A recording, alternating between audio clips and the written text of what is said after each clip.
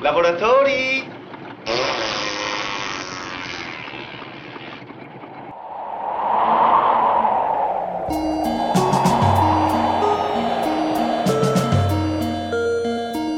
Ragazzi, mi si smonta tutto. Il film non si fa più. 2 giorni qua non ci deve essere più niente. Bisogna cominciare subito. Coraggio, al lavoro, buttate giù. Dico bene, autore? Sì, grazie. Arrivederci, ragazzi. Ci vediamo in un prossimo film. Lo speriamo.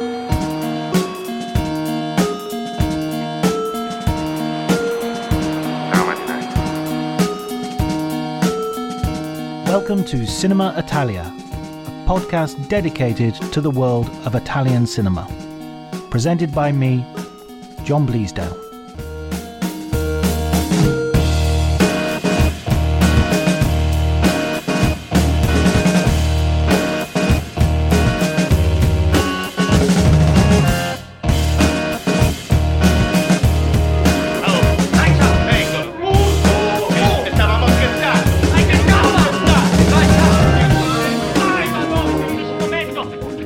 Relationship to Italian cinema, I don't consider myself any kind of expert on Italian cinema. I feel very all at sea.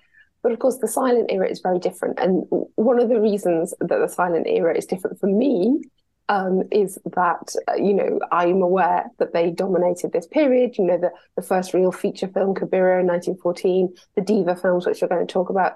But also, much more personally, I go to 2 major film festivals every year where I see a lot of silent film. And one of them is Il Cinema Ritrovato in Bologna. And the other one is the most prestigious silent film festival in the world, which is in Pordenone, northern Italy.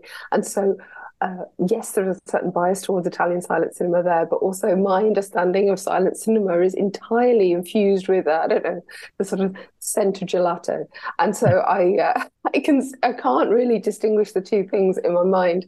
I apologise for anyone who, if I say something that is ignorant about later Italian silent cinema, I studied neorealism at college, but, this is really, I'm very much an early girl in this situation.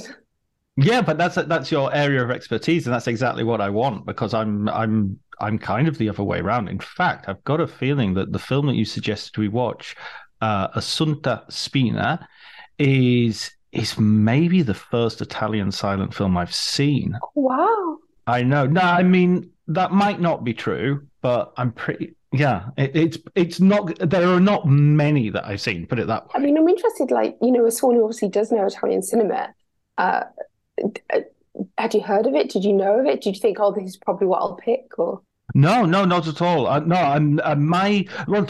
To be very frank, the reason for doing this podcast is primarily because I don't know a lot about Italian cinema, and it's embarrassing to live in a country and not be as au fait with the cinema as I should be. I think I probably know French cinema a bit better than Italian cinema. So this is partly I'm going to get a private film course on the cheap by just getting everybody to explain it to me. And so tell me about Italian silent cinema. I mean, even the fact that the first thing you said there, which is how important the Italian film industry was to the development of silent cinema, even that sort of comes as a little bit of news for me. So, I mean, if we're talking about the sort of 1910s, this is a period where Italian cinema, French cinema and Danish cinema perhaps are sort of dominating the world market. Now, obviously what happens during the war is that everyone in Europe gets a bit distracted and America steals a march on everyone else. But up till this period, if you were any kind of cinephile, you would have to know Italian cinema. And for example, I mean, people often get this fact wrong, but the very first film to be screened at the White House was not that racist American film. It was Cabiria from 1914. And the Italian film industry at this point was in one of its many very ambitious periods, as far as I'm aware. We're talking about making monumental films with that sort of based on mythology, based on great classics of literature. The actress that we're going to talk about today, she was Cordelia in a fantastic version of King Lear from 1910. Really, really one of the sort of my favourite Italian silent films. So, this is an industry that has great ambitions, great cinematic innovations, and also a lot of ties to literature and drama and theatre. thing I love about what you just said is everyone gets a bit distracted. That's got to be one of the best descriptions of the Great War that I've ever heard. I mean, it's interesting. I mean, but I'm being flippant in many ways, but I mean, it really is just a matter of like it was of sort of national importance to these industries.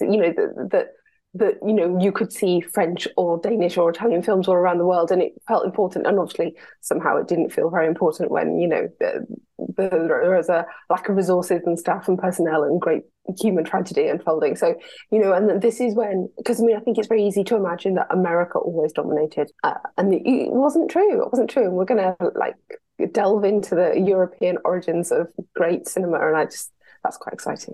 You mentioned Kabiria, and that, to tell you the truth, that's one film that I've heard a lot about, and I know that Gabriel D'Annunzio, the sort of famous novelist and sort of proto-fascist, wrote the intertitles for.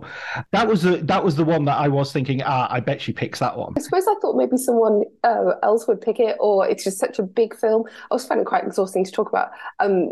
I chose Assunta Spina because I thought it linked into lots of other interesting things. It wasn't such a kind of dominating film in that way, but I think it's really key. And to me, it's got a lot to do with a lot of the following Italian silent films that I do watch. I think it actually looks forward more to how Italian cinema develops over the silent era in my sort of limited understanding of that, rather than being this one-off monumental epic. And I've never been much of a fan of. See, now ideally, I'm going to organise this conversation so you pronounce all the Italian, but I'm not a huge fan of the Maciste films, and I just again, I'm probably pronouncing everything so horribly. But so I'm more of a diva than a Maciste. That's, I mean, as you can tell, obviously from everything about me. So I thought we'd get into the divas. Yes. Well, let's do that, because again, that as a subgenre of Italian silent cinema, and I'm assuming Assunta Spina is like an exemplar of these films. Is that right? It is indeed. So when you think of sort of the diva drama, you sort of have to think of like the model of Asta Nielsen in Denmark making Afgrunden and going into Weimar Germany and doing more of that sort of thing. It's the erotic melodrama with this intense brooding star, a very powerful star at the heart of the film, female star, and a sense of a particular kind of acting that's somewhere between theatre and naturalism. I mean, there's so many links. I mean, Francesca Bertini, who stars in Assunta Spina, actually remade more or less one of Asta Nielsen's films. But that is the idea. You have these women who are stars, actors, probably producers, probably co-directors and writers as well, and that the entire film is almost a frame for their talents. And she's not only, well, exactly what you say there. She's also sort of credited with being a director on this film, a co-director, I should say. Well, yeah, I mean, it's really interesting. So, it's sort of, it's a great vehicle for her to play the lead in Assunta Spina, and she's down as producing the film and coming up with many of the creative decisions. She later claimed to be the co-director, and actually the co-star, one of her co-stars, and the guy who's meant to be the director both said no, she basically directed it all. I mean, it's complicated because we have such a, quite set idea of what a director does and what they do on set. And it might look quite different if you are working with a fixed camera, if you're working with a stage that's deeply staged, the blocking's worked out in advance, if you're also obviously working in front of the camera when the scenes are rolling. So, for example, it might not look what we think of directing looks like, but who's making the decisions about the mise en scène? Who's making the decisions about the locations and the settings? And I mean, she's talked very passionately. If you ever find footage of Francesca Bertini talking later in life, it's incredibly good value about how she chose the settings for this film and how she thinks that she basically invented neorealism in 1915. And it's not as tenuous an argument as it might be, it seems. No, I mean, I was totally, as I was watching it, I was, almost inevitably thinking about, this seems to be, well, I mean, maybe if we started talking about the story a little bit, that sort of gives a sense, because the story is also reminded me of a sort of noirish beginnings of neorealism with Ossessione, this sort of a fatal love triangle. Could you give us a sort of synopsis for those who haven't seen the film yet. So Assunta Spina is a young woman who lives near Naples, and she's in love with a man who's a butcher, a violent man. I think they're engaged. She has an ex-boyfriend who's on the scene. He's trying to make trouble. So she moves to Naples to work in, I think, work in the laundry, be close to her man, and yet this guy just won't leave them alone, and this provokes her boyfriend's violent rage, and he attacks her with a knife. Now, what happens next is not particularly palatable. Not that that's pleasant in the slightest. The story is basically about how many sacrifices Assunta Spina will make for the love of her life, the butcher. How much of her, her face, her body, her life, her soul she'll give up for the man that she loves, and it's a very, very tragic story. Yeah, we don't not necessarily spoil it, but it doesn't end well. Let's say your jaw will drop. And if you're anything like me and you're not actually from 1915, there may be points where you get very, very angry at the film indeed. I mean, the thing watching this film as well. By the way, yes, the toxic male of her boyfriend, the butcher. I think his name in some versions is Mangiafuoco, which means fire eater, and in another, I think the version I watched, it was called something like Boccafuoco, which is like it's similar sort of mouth of fire breather, I guess it would be. So yeah, it's not exactly subtle in terms of how it's putting those character types out there. They are very much, the female sacrifice, the male anger and vengeance, and all this sort of stuff. It's what you do with it that counts. Yes, exactly. But this exactly that, because though it sets up these characters as very archetypal, if you like, where they have these sort of placeholder names, which tells you what they do as much as who they are. It also does have a sort of realism to it, that the melodrama is played out in quite a realistic fashion. Is this new for the time? So it's really sort of this kind of tradition of pictorialism, really, and that does sort of two things. It's one about the way that the image looks, the set, so you can see you have the deep staging all the way back out to the street, out the back of the laundry, obviously not a laundrette, is it? It's not EastEnders. Come on, get with the program, Hutch. But and also beautiful images of the Bay of Naples, and even I think it's like a canal, the light twinkling. So beautiful pictorialism in the set design, and that contributes to the style of acting you get, which is sort of naturalistic up to a point. It's about creating these beautiful tableaus. So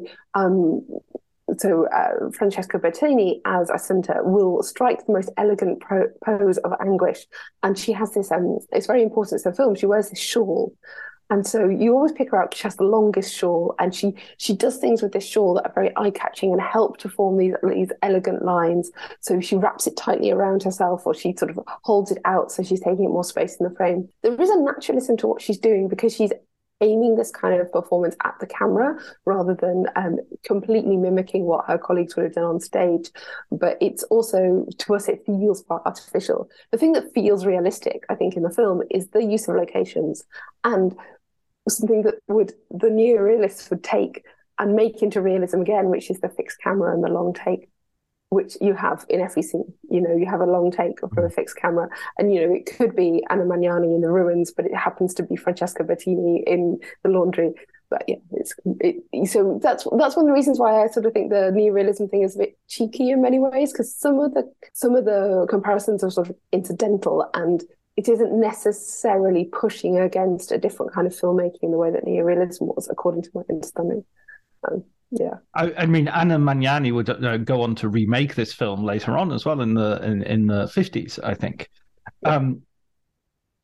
But and also that idea of the diva, she is definitely one of those figures that will owe a lot to Francesca Bertini in that sense.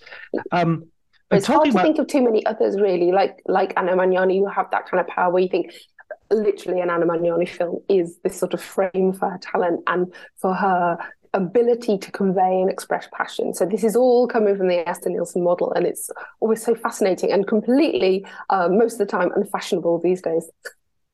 Yeah, absolutely. Talking about the location, so this film is set in Naples, which is sort of it's not Rome, it's not the center of Italy, it's not the industrial north. It's at the time still a very developing part of Italy. I mean, let's not use too many euphemisms. It's an extremely poor part of Italy. It's extremely backwards in the sense of it's not industrialized, and even right up until post Second World War, you will have a great deal of problems. So. And yet, it's a very strikingly beautiful place, and the film sort of contains both those realities. It really does. I mean, who was I reading? I think it might be Leah Jacobs, sort of suggesting that it's beautiful, but of course, if you're going to take a photograph of the Bay of Naples, it's pretty hard to make it anything other. But the lighting is beautiful, even in the interior scenes. And there are these scenes of the back streets where the sort of violence happens is just sort of, I mean, it might be a famous street, I don't know, but it's an ordinary street. And that sort of wide open staging of that looks very near-realist. It's also in the way they behave. There's lots going on. The situations in this film are never that formal, even in the court. In the anteroom to the court particularly, there's a lot going on behind. When you see the courtroom shot, the judges and so forth are at the back of the shot, and the women who are reacting very emotionally to what's being said are at the foreground. And there's a wonderful scene really early on, and you sort of feel like every Italian-American film ever since thought, I must have this in my Italian film, where the Assunta and her fiance and her father all have dinner together and have a meal, and they sit down to carafe of wine and some meat, and I think he's feeding her using his knife, and they really the food is clearly very important to them, and they really get stuck into it. Not only that, I think they get up from the table and they sort of carry on eating, carry on, and we're definitely showing that these are not formal upper class people. These are quite relaxed working class people, and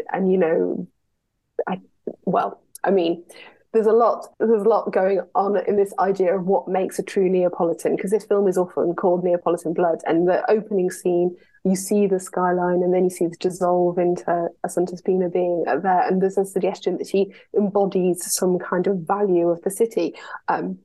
Tough luck for Naples if that's the case, obviously. Yeah, well, I mean, going back to Magnani and Mama Roma, these are these women who embody entire cities, entire regions of Italy. And yet. With the food, I mean, food runs all the way through this. There's a meal which takes place in the middle of the film, and where we have the dance and the crime which Mangiafoco commits, the butcher commits. And you also have a meal towards the end of the film, which is wonderfully staged, because she's prepared the food for another man. Spoiler. And the man who comes in, her boyfriend who's been released from prison, thinks it's been prepared for him, and it's just he takes the plate off. She's put a plate on top of the other plate to keep the meat warm, and he takes it off and okay, you've prepared me dinner. That how did you know I was coming? And it's just so many. Obviously, this being a silent film, all of this is conveyed purely through us knowing as an audience that's what he's assuming, that's what he's thinking. I mean, it's really interesting if you think about the meals, if you just excise the meals from the whole film, because you have this meal with the father, which is very casual and friendly and almost homely. Then you have it's a picnic, technically. It's called a picnic, isn't it? Where they go and they get in boats and they go and have this lovely meal for the birthday, and there's dancing, and it's so formal. And what does it remind you of? It reminds you of a wedding. Absolutely. This is a meal and a party and the dancing and with the lovers together. Obviously, it does not end like a wedding should. And then you have this very marital scene of, she's prepared dinner for her man who's come home.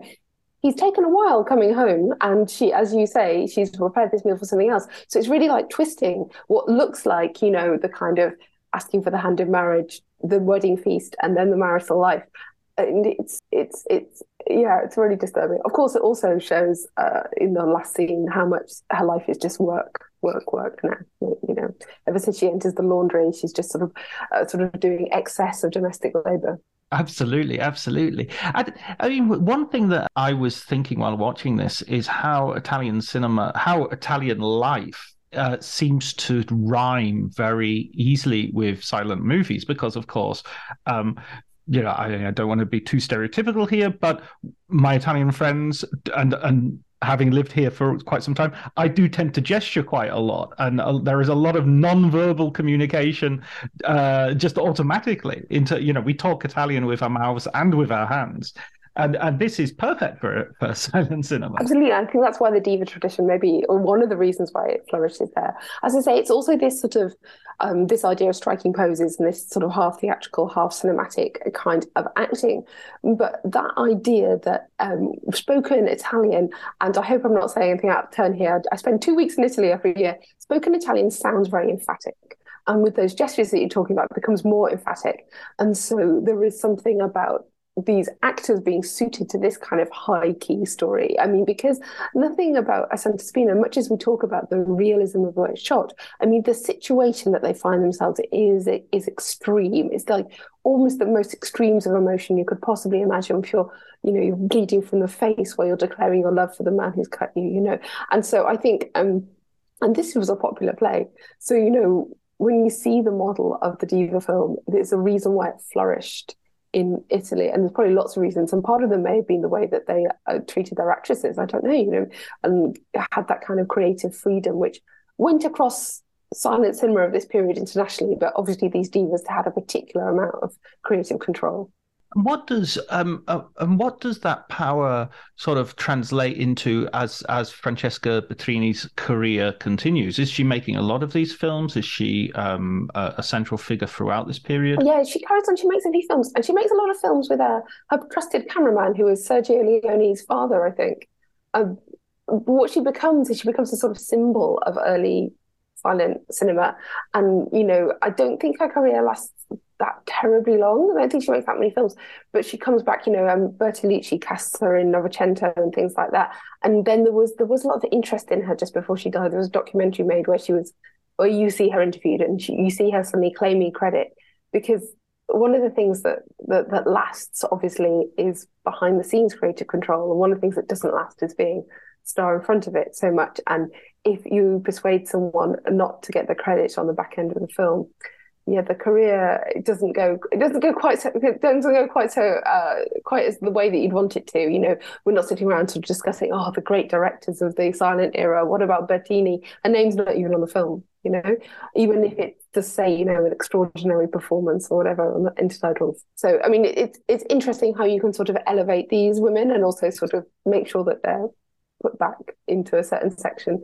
It's just, I mean, it's partly, we have all these biases towards directors and against producers and towards writers and against actors, and it's all nonsense.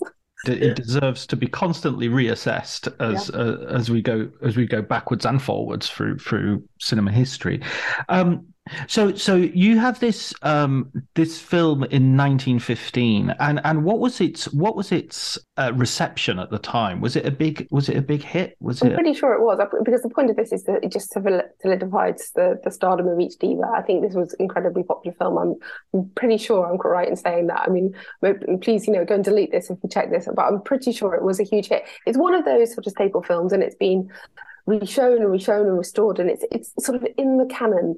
One of the things I thought it'd be interesting to talk to you about it is just that way of saying that. So this is a famous film, but it also helps us to look at film history in a slightly different way. It helps us to look at who are the creative people, and could it be that cinema about working class women was actually the most popular cinema for a medium whose audience was working class women. When we go back with our director bias sometimes, or our sort of grand movements bias, or sort of this was an innovative turning point in cinema history bias, all of which are really interesting ways to look at cinema, absolutely. We sometimes forget, that women who worked in laundries, or women who just spent a lot of time washing clothes, went to see films quite a lot this time, and, going to like Assunta Spina. This is film, despite the fact that its sexual politics may not resonate with us today. This is absolute sort of audience catnip in 1915. And even if you look at films that are coming out on the other side of the channel, you've got these sort of melodramas with strong leads, and Asta Nielsen's definitely still pumping them out.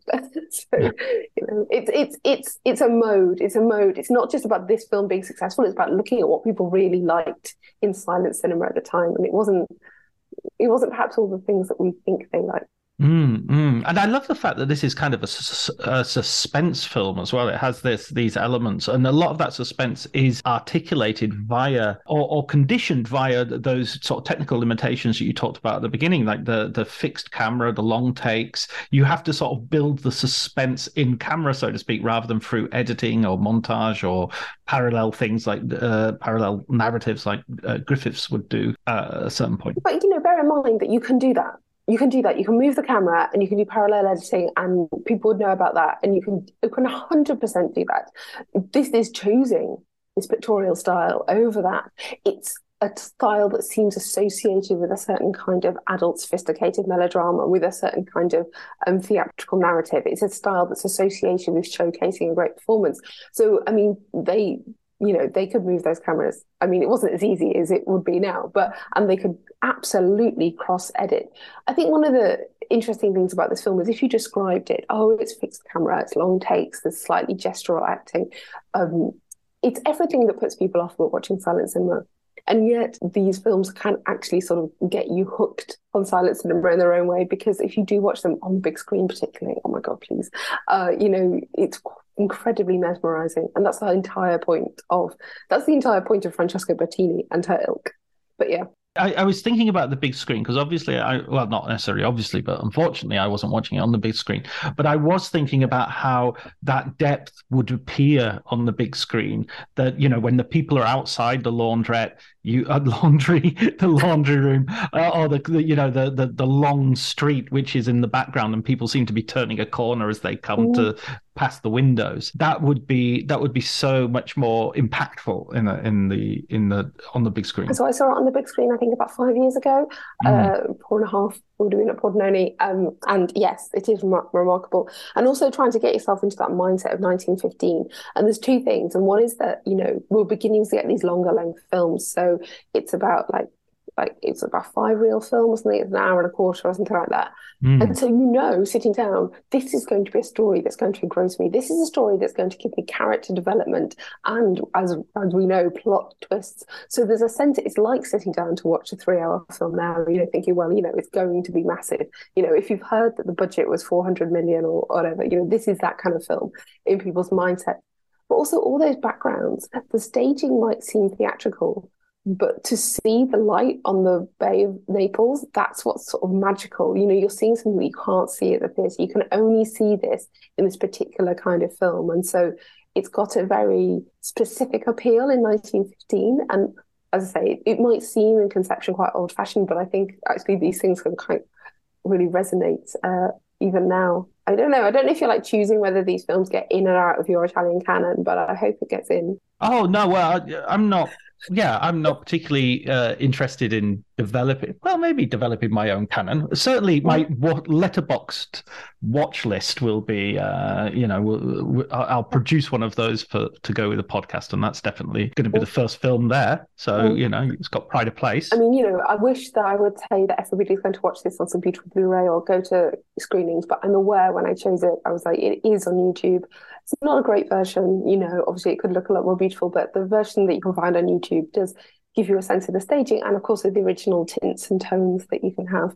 So the film is coloured beautifully. So I thought, if somebody doesn't know anything about Italian silent cinema, hopefully this will sort of impress them, maybe is what I'm thinking, or just, surprise them a little. And maybe people will write in angrily after they've read this podcast, listen to this podcast and say, how could you possibly condone this film with its retrogressive attitudes towards domestic violence? But I'll just have to change my name. But we can talk about that as well in terms of the domestic violence. As you say, this is an act of jealousy by the main character, and sort of unjustified, but even saying that sounds wrong because there's no justification for this sort of violence at all.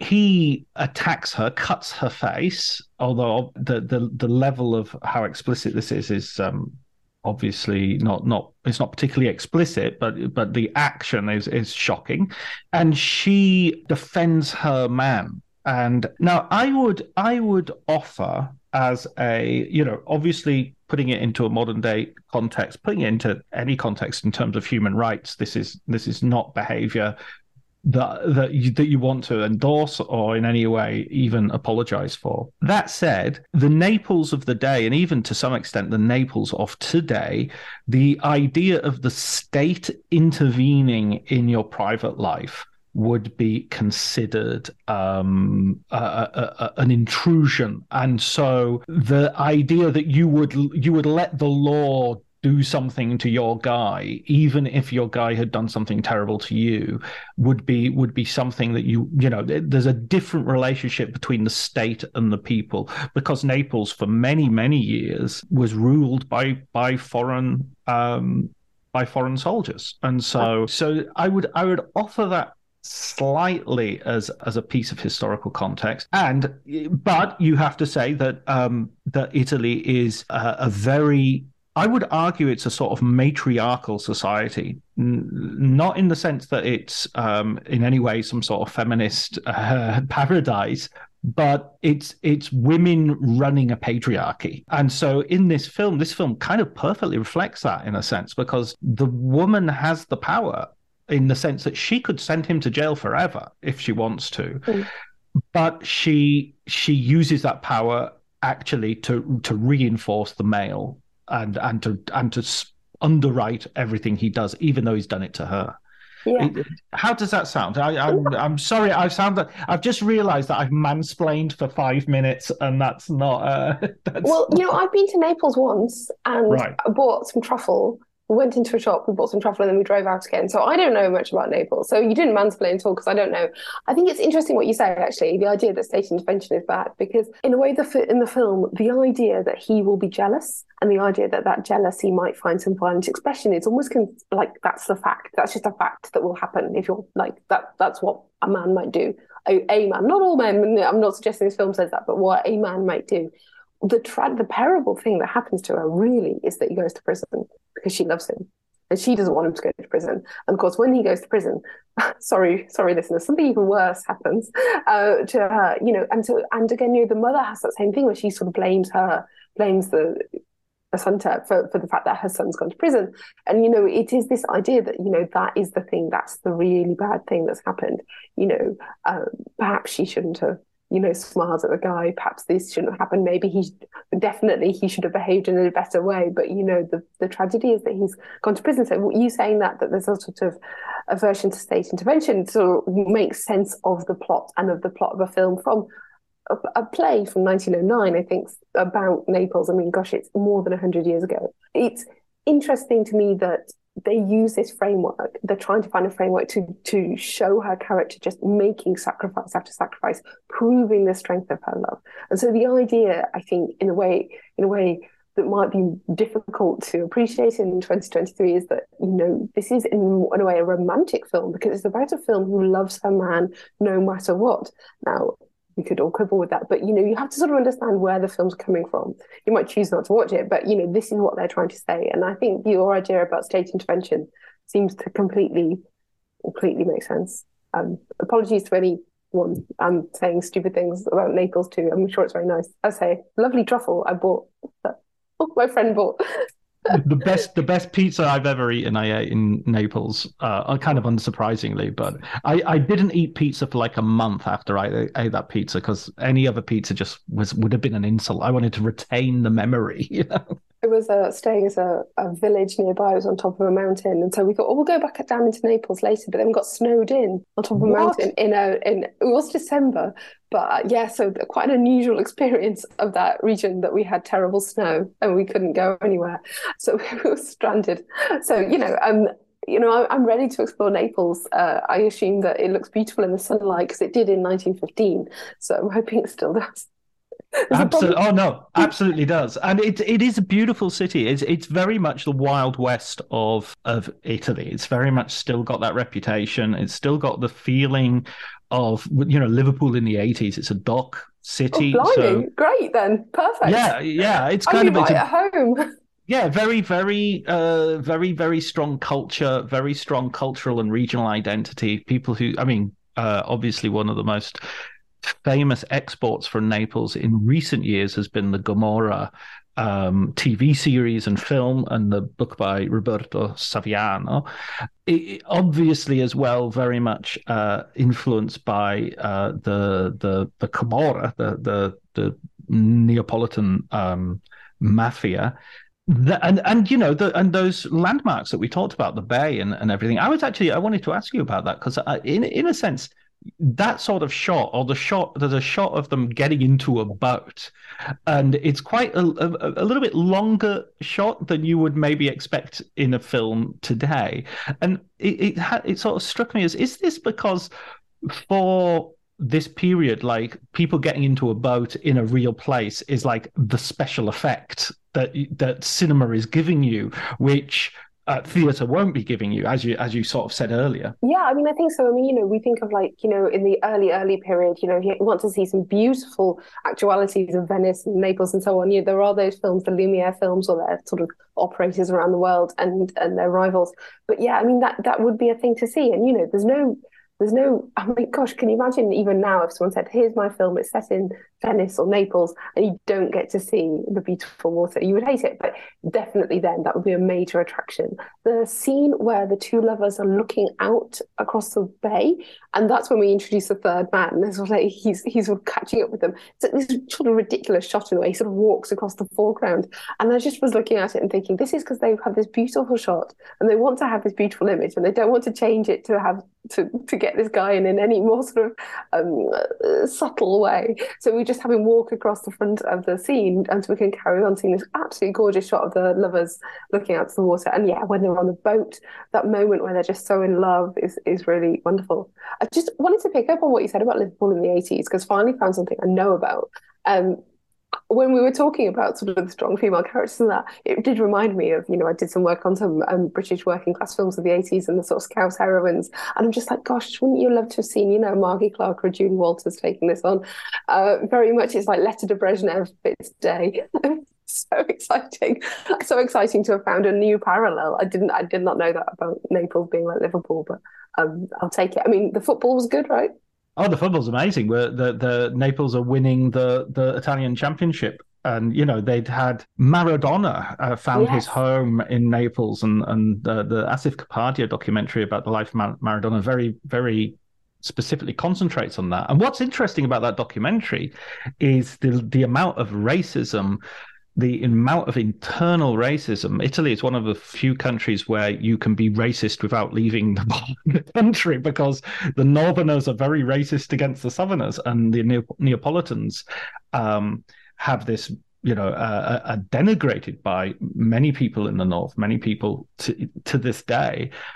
So there is that all of that sort of stuff mixes in throughout. And in a sense, this film encapsulates some of those prejudices in this. The violent butcher is a stock character, and the idea of stabbing people for love is a sort of cavaliere rusticana. The idea of sort of codes of honor, and it's very recognizable in a way that maybe somewhere like Milan it would be considered too over the top or too overly emotional. Yeah, and all those codes of honor, I'm just talking generally about codes of honor, generally always seem to march neatly alongside the sexual double standard, which is very much at the heart of at least one aspect of the plot here. That's quite interesting to me. I mean, this is the problem with only going to two places in Italy ever and never going anywhere else, that I need to experience the South a bit more. But yeah, this is definitely considered to be a Neapolitan film. And I think that the appeal of that was for, audiences all around the world, the idea that you would see this true woman of Naples acting as passionately as women of Naples do. And that sounds quite naff, I understand, but that's definitely how films about Liverpudlian women have always been marketed as well. So maybe I've got more in common with this film than I thought. Gosh. There you go. I need to get a shawl. and learn the vocabulary of the shawl, because Yeah. each of those gestures seems to have a very specific meaning. Yeah, and I don't want anyone listening to this to think that the shawl isn't super important. The way she wears it, it marks her out as the star of this film, this passionate and very sort of tragic figure from the get-go. And it's beautiful. It's absolutely beautiful shawl work. And if you don't believe that you could be impressed by a shawl, then you have to try and watch this film. I mean, set in a laundry, they know their textiles. I mean, that's the other thing that I found interesting about the film is obviously, you have this center female star, this central character who's really, really all our attention is focused on. And there's this idea of her beauty because she's being sought after by these different guys. But she's also not glamorous, She's her hair is a bit of a mess. I mean, I don't want to. I'm conscious that mine is. Yeah. No, This is an audio podcast, so nobody needs to see my my unkempt look.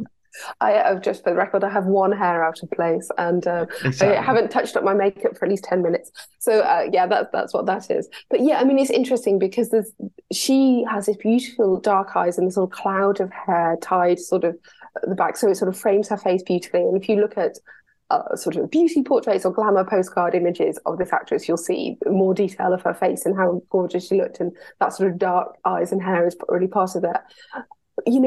Even when she is working in the laundry, even when she's not exactly, at a party, she looks quite glamorous, and that's sort of not glamorous, but she looks beautiful. And there's a sort of rustic poetry in the way she looks towards the end of the film, where she's really looking less glamorous. Definitely, she still looks quite beautiful. And of course, the idea that this woman has officially lost her looks. We don't see it because we can't see something as gruesome as her scar, but also we don't see it because we see the true Assunta Spina. We see that she's a woman with love in her heart, and it's all these men around her who either objectify her or see her as some kind of fallen woman who mistakenly think that she has lost her purity. And we know that she's still a woman in love, and that's that's really important to the film. As I say, it might sound very old-fashioned, but I think it's very important to how you're meant to see the character.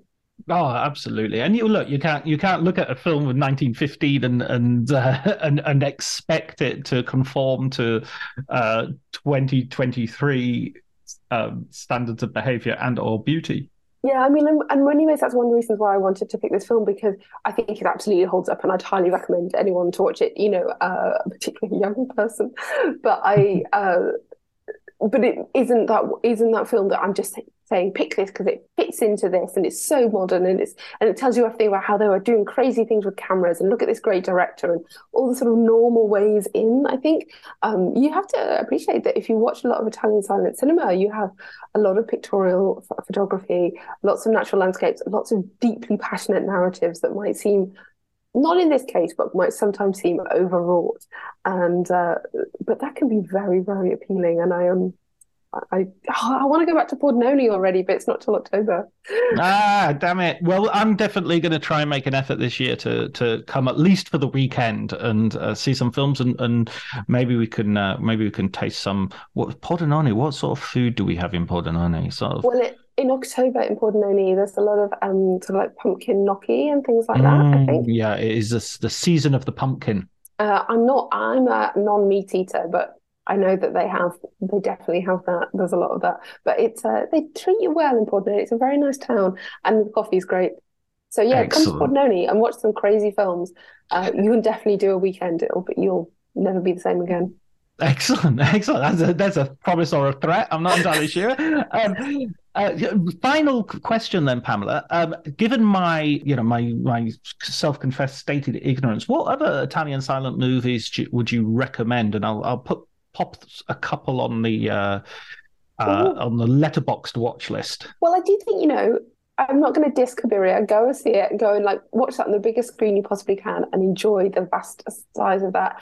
I need to think about this. There's a director called Augusto Giannina who made some films which I think might be a really interesting follow-on to Assunta Spina. He had these sort of gamin heroines, so there's an awful lot of... So it's a slightly different type of female lead, something that feels more modern in 1920s. They were made in the 1920s often. But yeah, he sort of modernized it a little bit, and I'd recommend looking at a few of his films or his gone out of fashion for his politics. So forgive me for sending you to a bad person. But yeah, there's a film called The Fawn as well, which is a sort of magic realist film. And my God, I feel like I should know so many, and I always feel self-conscious about it. But yeah. Those are some good places to start, and maybe I'll send you a couple more recommendations. Well, I asked you for a couple. You could just say, look, I could tell you millions. Obviously, I've got a whole list here, but here's two to be going along with. Come back when you finish them. If anyone from Pordenone hears this, I'll just be torn from them, but that's fine. I'll go down watching silent film. Don't worry, nobody is going to hear this. This is my podcast. Nobody hears this. I could have been twice as scouse if I'd have known that. I didn't know. But if you did, then I would. And then where would we be? As soon as I step into a taxi in Liverpool, it's like, you take me to the everyman lap. If your pronunciation of the Italian might have suffered, and we were really relying on that one in this case. So. Absolutely. Listen, Pamela, thank you so much for your expertise and for your recommendation of Assunta Spina from 1915, starring Francesca Bertini, and I'm looking forward to watching some more. Thank you so much. All right, my pleasure. Thanks for having me. Ciao. I know I'm Italian. I totally do. Thanks so much to my guest Pamela Hutchinson, and music by 2 Minute Circles, available from Bandcamp. Lavoratori!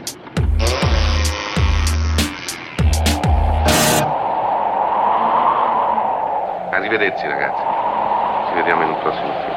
Lo speriamo.